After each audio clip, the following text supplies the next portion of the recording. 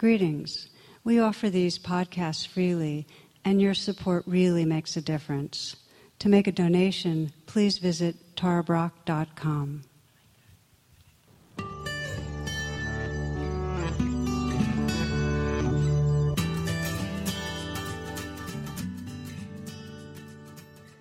Namaste and welcome. Before starting this talk and before starting most talks, I do a brief prayer. And it's usually something in the nature of, may this serve us all waking up together. And if I take some time with that prayer, if I say it enough until I get really sincere, something falls away. And there's a sense of really being part of something larger together with everyone. I feel more intimate, as we're here. And this is a lead-in to exploring tonight the nature of prayer and what we might call really spiritually transformational prayer, mature prayer, mindful prayer. Pick your favorite term. And what's interesting to me, as starters, is that many people don't think that prayer has anything to do with Buddhism. And there are many people that would identify themselves as Buddhists and say prayer, well, isn't that really dualistic? And aren't you thinking you're supplicating some other being out there? And, it's who's praying anyway if there's no self and all that stuff. And so I just want to even start by saying prayer is part of every spiritual path, religious path, and beyond. It's actually a universal part of being human. We all have wants of different levels of depths, and there are times in our lives that we are definitely going, oh please, just that kind of feeling, whether it's because we're praying because we really want somebody that we love to be okay, or it might have to do with the lottery or something more shallow, but we're saying, oh please, oh please. So the kind of prayer we're going to explore is the prayer that actually is a practice. Meditation is how do we pay attention. Meditation's about paying attention. And prayer is a particular way of paying attention that has to do with silence, a deep listening, and a communing with the most vast expression of our belonging. So we're going to explore that. And I'd like to begin by saying also that often amongst Buddhists or amongst mindfulness practitioners, there's a sense that it's kind of, prayer is really private and intimate and it feels awkward to talk about. And even a little shyness, like it's something embarrassing, because there's an assumption that mindfulness is secular and there's a rationality, and this is getting into more woo-woo land. And that's why I on purpose like to talk about it, because since we pray anyway, when we make it conscious, when we really bring our full hearts to it, it becomes one of the most powerful pathways to change that I've ever experienced. So I'm curious to first start by asking you all, how many of you pray? Can I see by hands? Half the group I'm seeing. In the United States, over 55%, and mostly by themselves, alone and silently. So we're going to look at what is prayer, and we're going to explore its shadow, how it can serve, and ways to practice. Now, again, I'm just back to mindfulness. Most people that practice mindfulness get that it is radically transformative. That when we start being able to be aware of our experience without judgment, we get unstuck from our reactivity. We start sensing a capacity to witness what's going on and yet be really in contact with the aliveness. And there's a lot of freedom. And yet most people I know who practice mindfulness share with me that when really, really intense moments of their lives occur, like crises, somebody's dying, a birth, a peak experience, something scary, whatever it is, that prayer arises very naturally or spontaneously, and really it's the thing that most expresses where they're at. And I think often when I'm reflecting on prayer, that the example I like to share is of Baba Ram Dass. And I'm curious how many here are familiar with Ram Dass, who wrote Be Here Now? Good, okay. So you might know that he had a massive stroke some 10 years ago, or maybe a little longer. He had done decades and decades and decades of spiritual practice. He's one of the pioneers that brought to the West Buddhism and Hinduism, Advaita practices. So he was in the thick with different practices, but he reported that when he had his stroke, there he was on a gurney, simply looking at the pipes on the ceiling, and no uplifting thoughts, no inspiration came to him, no practice could help him. He couldn't regard what was happening with mindfulness or with self-compassion. And the way he summarized it, and I think this is fantastic, he said, in that crucial moment, I flunked the test.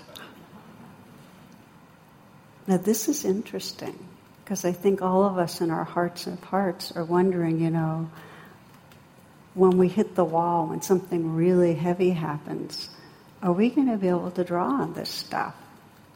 So he's saying apparently, well, in that moment, he couldn't access mindfulness or self-compassion. So what he did, and there was a lot of physical anguish and despair, what he did was he began to pray to Maharaji, who's his guru, who no longer was alive, but he had a very, very living relationship to him. And he said, I prayed to him, and then I started sensing he was all around me, and his love was as full and present as ever.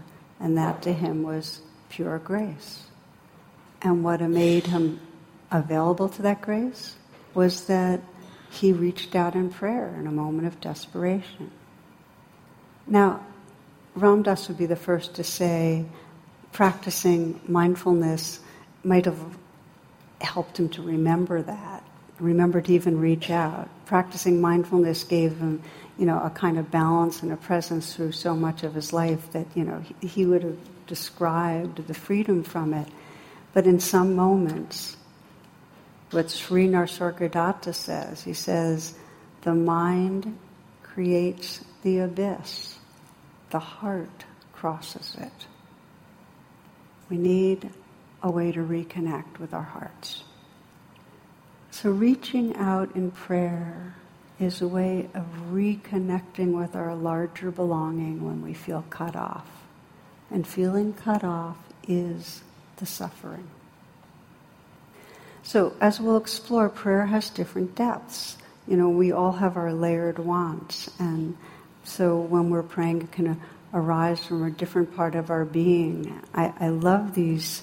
I've got a lot of these children's prayers, this book with children's prayers. One of them says, Dear God, thank you for the baby brother, but what I asked for was a puppy. I never asked for anything else before. You can look it up. So what are we praying for is the question, and one of the questions. And Joseph Campbell writes that every religion begins with the cry, help. That we humans, because we're self-aware, we apprehend our mortality, the fragility of our experience, and the deepest way we're saying, help. I want to feel more secure.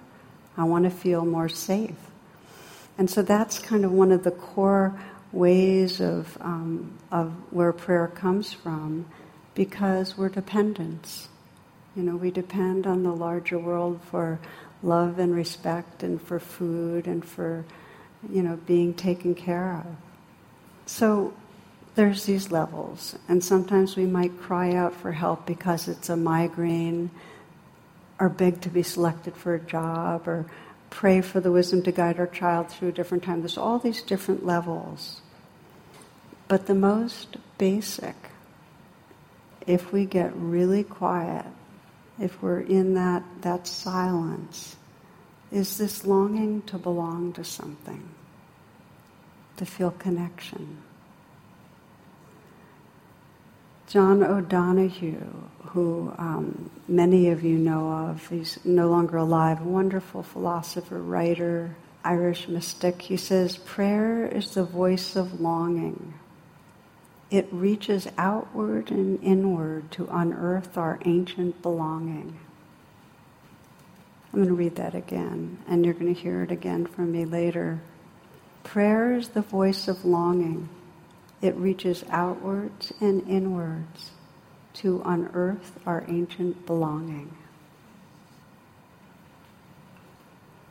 So, as I've mentioned, I've been with many, many people that have felt like they're hitting a kind of bottom, in their life, whether it's addiction or depression or some major loss. And I've seen over and over, like Ram Dass, that there are times when we're just in that complete helplessness. And the only thing left, there's nothing we can do. The only thing left is prayer. And when I remind people, I say, have you been praying? And then we talk a little bit about it. In some way I can sense it gives them hope because they know the truth of that. That even when we can't do anything else, we can feel that longing and there's something healing. John O'Donohue puts it this way, our prayer is the bridge between longing and belonging. There's something healing when we sense the prayer. This is Clarissa Estes. You might close your eyes and just listen to her words. She says, refuse to fall down. If you cannot refuse to fall down, refuse to stay down. If you cannot refuse to stay down, lift your heart toward heaven. Lift your heart toward heaven. Ask that it be filled. You may be pushed down. You may be kept from rising, but no one can keep you from lifting your heart towards heaven. No one can keep you from lifting your heart towards heaven. Everything can collapse in our life, but we can still turn towards that belonging, and in turning towards it we become available. So I'm thinking now of a friend of mine who's a doctor in this area, and he's always been struck by the coldness of the medical system, and because he deals with people facing huge loss and fear. And he's been bringing mindfulness into his meditation practice and into the clinic and so on, which is really cool. And he describes being with one woman who had terminal cancer. And he was at the end of the exam he was doing, and he surprised himself. He just said, he was quiet for a moment, he said, would you like to pray together? And she was the tears and the sense of intimacy, it was really a sense of refuge for what was occurring. There wasn't something else to do. Okay, so what is prayer? One of the ways I think of prayer is as a relational meditation, that we're coming into a relationship or communion with the source, with the larger field that we've felt cut off from. Now, some people might call the larger field or source God, or they might describe it as Jesus, or that we're praying to an entity out there. Or you can just sense that it's really the whole of your being. It's reality. It's the loving awareness that is this universe that the small self feels cut off from. But it's a communing with that with which we've been cut off from. It can also be an expression of gratitude for sensing the blessings of that larger belonging. So what really are we praying to? It's like very interesting when you start sensing in yourself, well, what are we praying to? Some of you might know I was brought up Unitarian, and I've been teaching in Unitarian churches for a really long time. And the Unitarians, when they talk about prayer, they talk about to whom it may concern is the prayer, They also say, which I've always liked, is that Moses received the 10 suggestions. And sometimes when I think of, well, what are we praying to? One story of one little boy who said, "Our Father who does art in heaven," Harold was his name. That's really one of my favorites. Our Father who does art in heaven. I mean, why not? It's just as good as any other story, isn't it?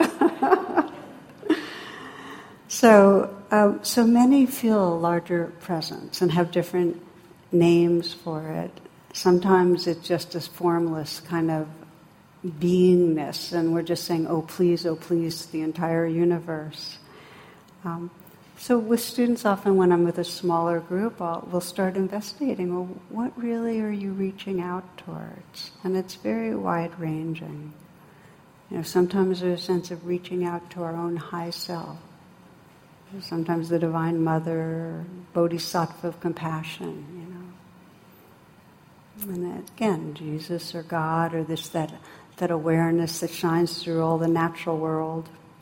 So that's one of the investigations. But it's important, and this is where mindfulness becomes so powerful, to sense the shadow side of prayer. Because I think one of the reasons that we sometimes are so consider prayer dicey is because we're so aware of the shadow side. Campbell puts it that religion is the opiate of the masses, and that in a way the prayer and the religious ritual is covering over the mystery. So that can happen. You see it with immature prayer, and immature prayer is, in some ways it's being governed by the limbic system, by grasping, by fear. Sometimes it's just developmental. I've been mentioning children's prayer. I always like the story of a little 7-year-old who asked her mother, "Are you the tooth fairy?" And the mother saying, she didn't want to take the magic out of childhood, but she figured her daughter was really kind of old enough, so she confessed that she's right, she was. And her daughter seemed to absorb this information pretty thoughtfully. But then several hours later, she came around and asked her mom, "So what I want to know is, how do you get into the other houses?" We hold on to our ideas. So one of the shadows is mechanical recitation, that prayer can be just mechanical. We're not mindful, no, we're not present. Another one is it can be a habitual fear reflex, that whenever there's pain or discomfort, the habit is to leave our body and go, "Oh God, get rid of this. Don't want to feel this, don't want to feel this pain, don't want to feel this unpleasantness." Again, my favorite stories are with children. One family had a larger than normal Thanksgiving gathering, and the mom's speeding around all nervous, wanting everything to go well. And finally the guests arrive, and they're all around this huge table, and she turns to her little 6-year-old and says, "Honey, why don't you say the blessings, offer the Thanksgiving prayer?" And she says, "Well, I didn't know what to say." And she said, "Just say what your mommy says, And the daughter bows her head and says, "Lord, why on earth did I invite all these people to dinner?"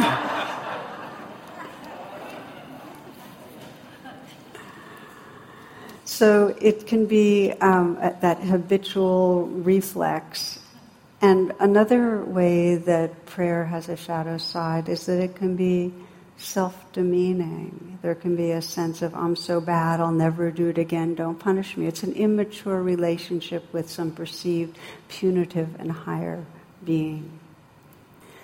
So then we move to, well, let's explore how prayer, which happens again. I want to say this is happening anyway in us. There's some part of us that's wanting things a certain way. What turns it into a current, a transformational current that actually carries us home, to freedom, to larger belonging? And the understanding is that when we're suffering in any way, in any moment that you're having a hard time, it's because you're identified or living in a sense of who you are that's smaller than the truth. You're believing some story about who you are that's keeping you separate, feeling flawed, feeling apart from other people. Those are the moments of suffering. And so in those moments, it's skillful and wise to reach out to a larger sense of what you belong to and what you are. This is the poet Rumi. He says, in times of sudden danger, most people call out, "Oh my God, why would they keep doing this if it didn't help? Only a fool keeps going back where nothing happens." The whole world lives within a safeguarding, fish inside waves, birds held in the sky. All are held in the divine. Nothing is ever alone for a single moment. All giving comes from there. No matter who you think you put your open hand out toward, it's that which gives.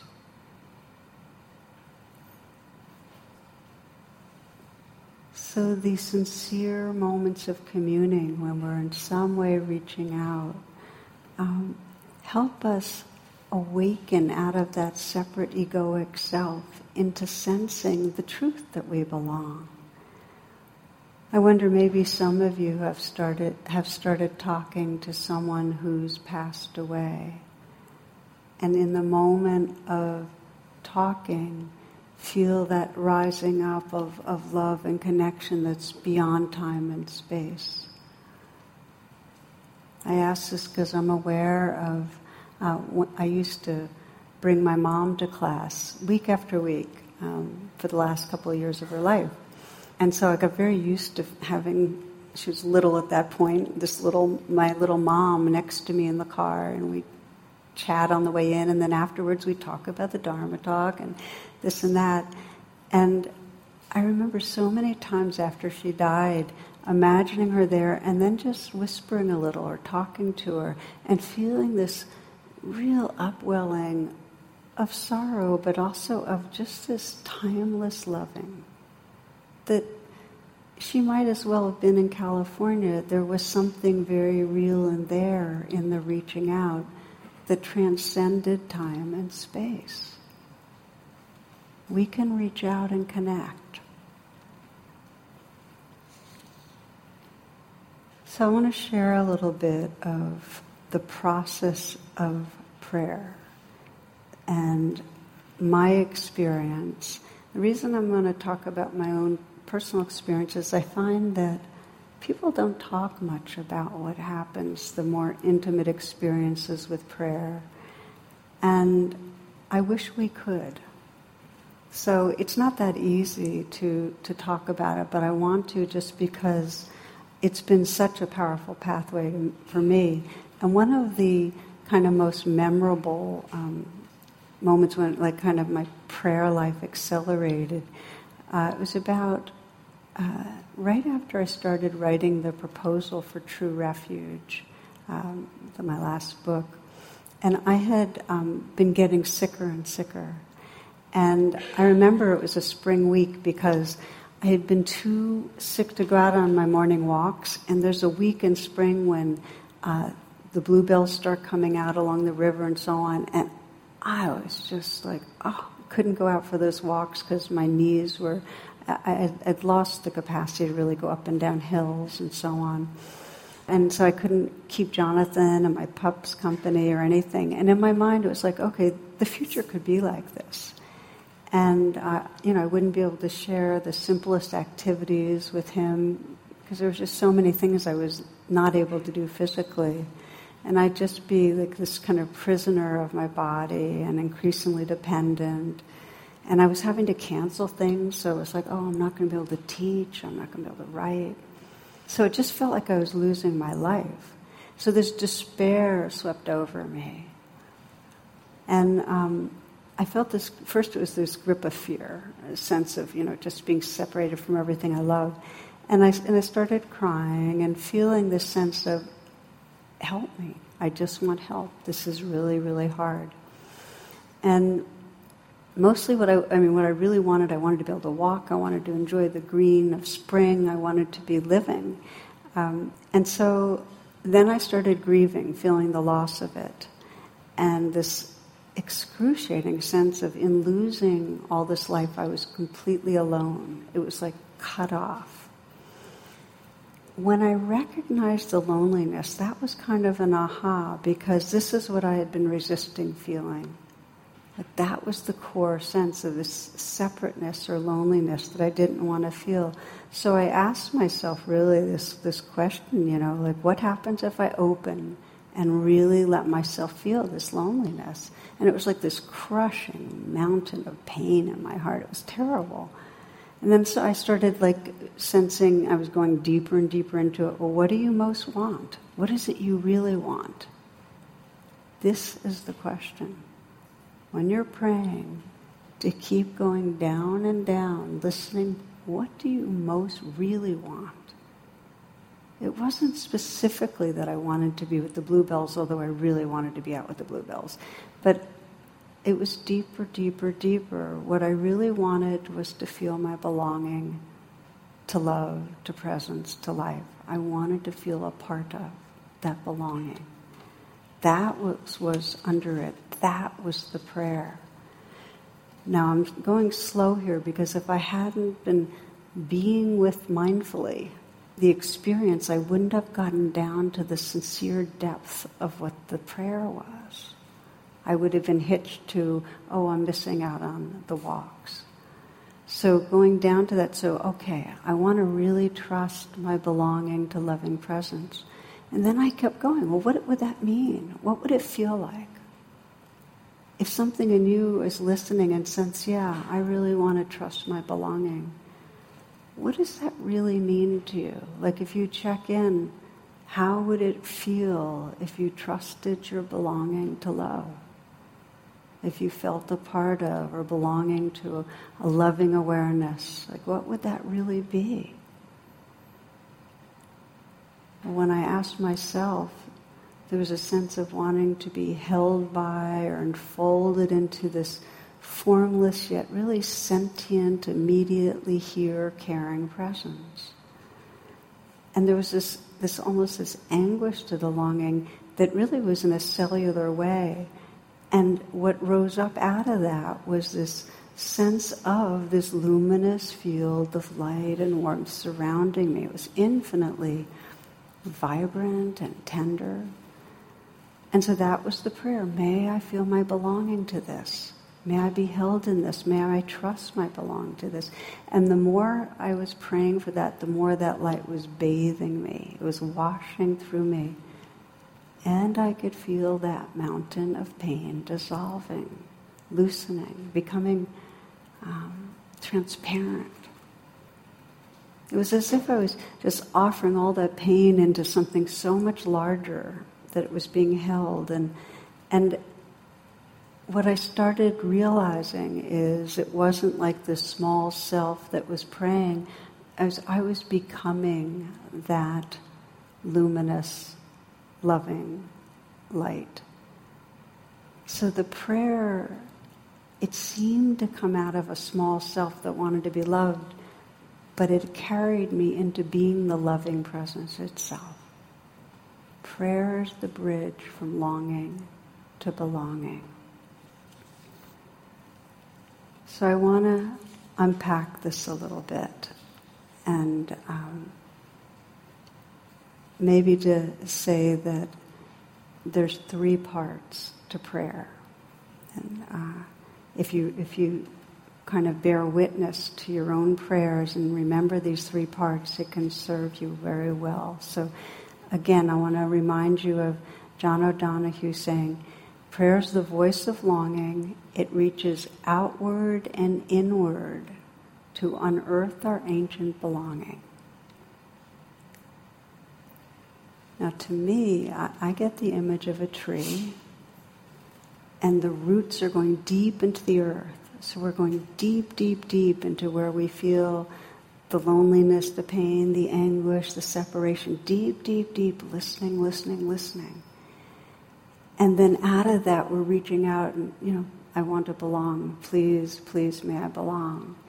And then there's that silent presence that ends up experiencing that belonging, that dissolution and belonging. Going deep, listening, reaching out, and then total receptive presence. 3 parts. Now, I'm just going to step out for a moment and say, when I got involved with Buddhism, some 30, 35, 40 years ago, there was no training in prayer.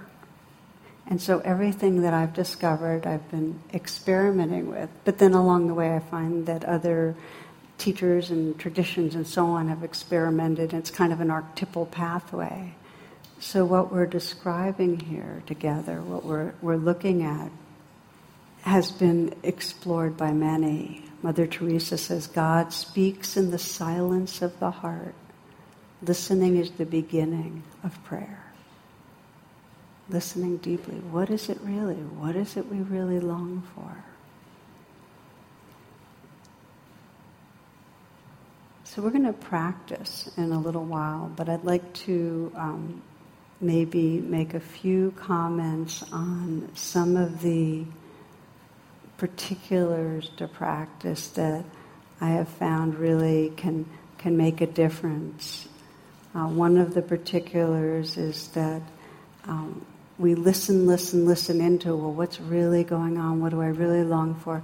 And then when we pray, there's a reason people put their palms together. There's something in this gesture that's quite humble and beautiful. Humble in the sense of it takes us out of any of the arrogance of selfing. I'm going to read again from John O'Donohue in hopes that you check him out because I think he's so good on this stuff. One of the most tender images is the human person at prayer. When the body gathers itself before the divine, a stillness deepens. The blaring din of distraction ceases, and the deeper tranquility within the heart envelops the body. To see people at prayer is a touching sight. For a while they've become unmoored from the grip of society, work, and role. It is as if they've chosen to enter into a secret belonging carried within the soul. They rest in that inner temple, impervious to outer control or claiming. The human body gathered in prayer mirrors our fragility, and it makes a statement of recognition. To be gathered in prayer is a gracious, reverential, and receptive gesture. Whatever we approach something with reverence, whatever it is, then we're open to grace. There's a quality of porousness and receptivity that life can flow through us. So there's a couple of examples I'd like to give you. Let's see if I can... One of the directionalities of prayer is that once we've opened ourselves in that way, the circles naturally widen. One of my friend's moms, she prayed for an hour each day, and she had this circle of maybe 100 people that she prayed for, and she just was offering them all blessings. And when my friend described her death, it was so peaceful, so well held. She knew her belonging, she knew her connection. And at retreats, we often teach the loving kindness practice, where we call it stealth metta, because we're not talking to each other, but where we suggest to offer silent blessings to other people, because it creates this whole kind of web of relatedness. I mean, you might pause right now and just in your mind consider one person that you have connected with today. You know, in any way, just talk to or whatever. So just take a moment.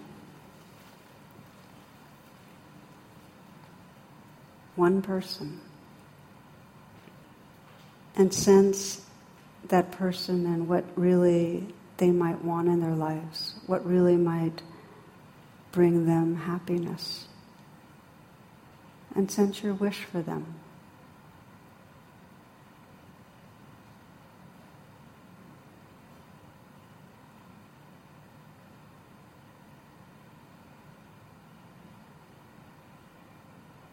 And just notice the intimacy and just taking a few moments to bring someone to mind and offer them a wish.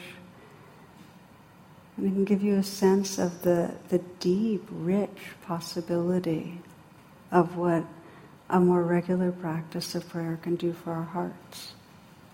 It also inclines us then to respond to our world with a more fearless heart, because we feel our connection. I often describe Gandhi's practice of praying once a week. He took a whole day off for prayer, and his intention was so that his action would come from the deepest part of his heart, to keep that clarity and that compassion right hitched into the source. So we widen the circles, and there's many, many different styles or practices of prayer, but we widen the circles with it. And I'd like to close with just doing some practice together.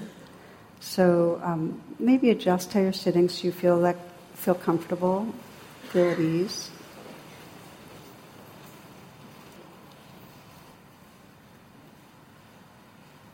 The poet Hafiz says, ask the friend for love. Ask him again, for I have found that every heart will get what it prays for most. Whatever you practice grows stronger. And you might think about that. What kind of thoughts were you practicing today? Were they thoughts of planning and worrying? Were they thoughts of self-judging or judging others?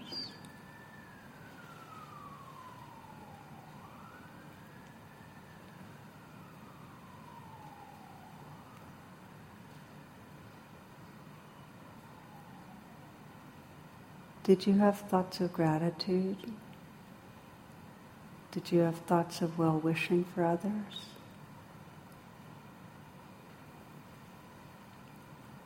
When we begin to practice this kind of communing, this remembering what matters, the remembrance gets stronger and stronger, the connections get stronger and stronger. So as a closing reflection, you might ask yourself, is there anything right now in my life between me and really feeling happy, or at home, or at peace?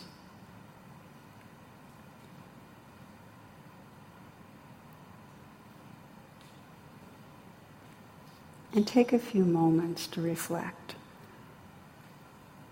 Unless we're liberated, most of us have something that can get in the way, something going on that hooks us a little. So just sense for yourself, is there anything right now between you feeling at home with your life?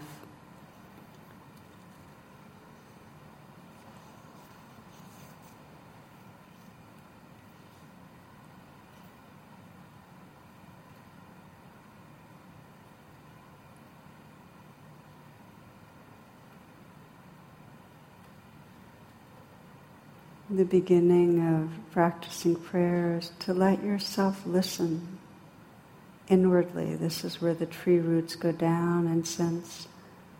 So what's in the way? What is the feeling, the hurt, the loss, the pain that is in some way contracting me, keeping me small or separate? What's the fear, the upset?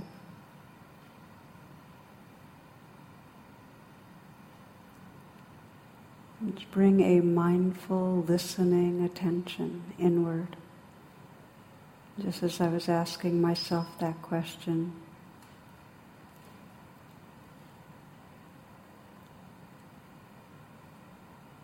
what is it really What's really getting in the way? Is it fear? Is it doubt? Is it loneliness?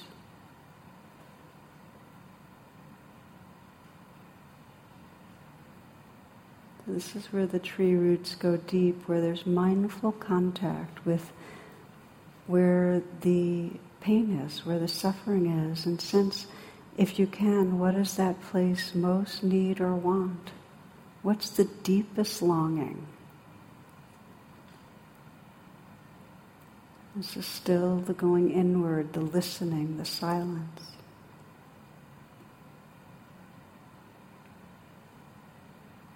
If that place in you could express itself, what is it longing for? What does it most want?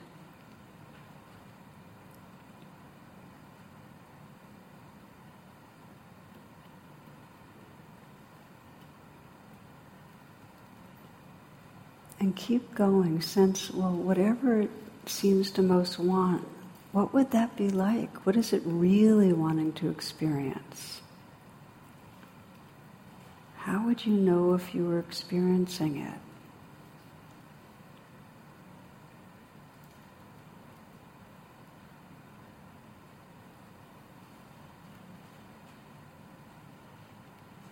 And from the most sincere place within you, feel your heart longing for and asking for what really most matters. And if it helps to put your hands on your heart or your palms together, for many people their palms together and bowing their head, and you might experiment with it. Just there's a sense of receptivity that you're really sincere and you're deeply receptive. So this is reaching from the depth of the longing, asking your universe. It could be your own awake awareness, it could be God, it could be love, just letting that yearning be felt and expressed. This is the tree branches extending towards the heavens.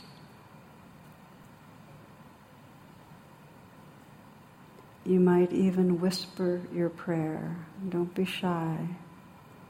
And it may be that, as I describe for myself, please, I want to feel belonging. Please, may I trust my belonging to loving presence. Because whispering it out loud, if not here, when you're on your own, can connect you with the fullness, the poignancy of the longing, and that's what carries you.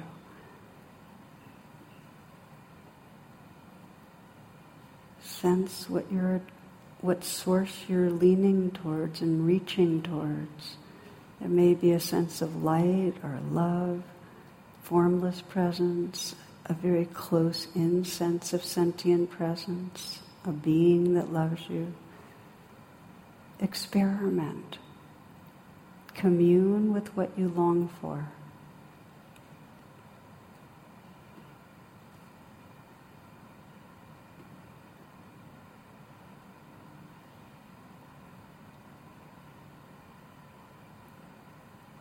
Prayer sinks its roots into the dark depths and reaches fully up to the light.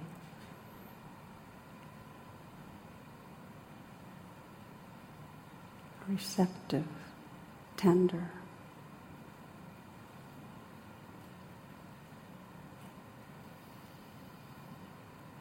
And then as you feel ready, just rest in that complete receptivity, just listening. Just become the awareness, the love that's here, present and open. Listening is the beginning of prayer. It's also the end of prayer.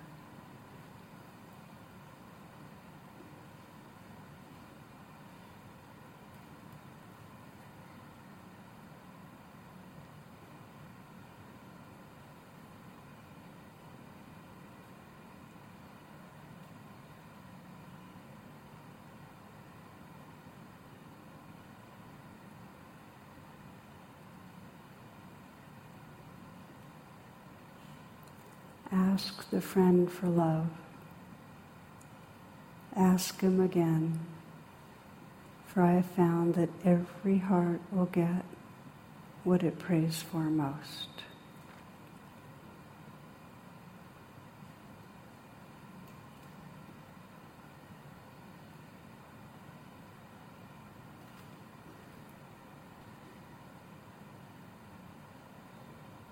Namaste and thank you.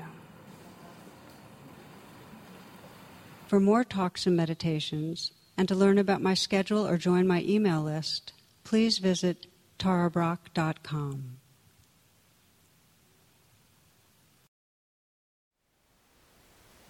Thank you for listening. To learn how you can support the teachers and Dharma Seed, please visit dharmaseed.org/donate.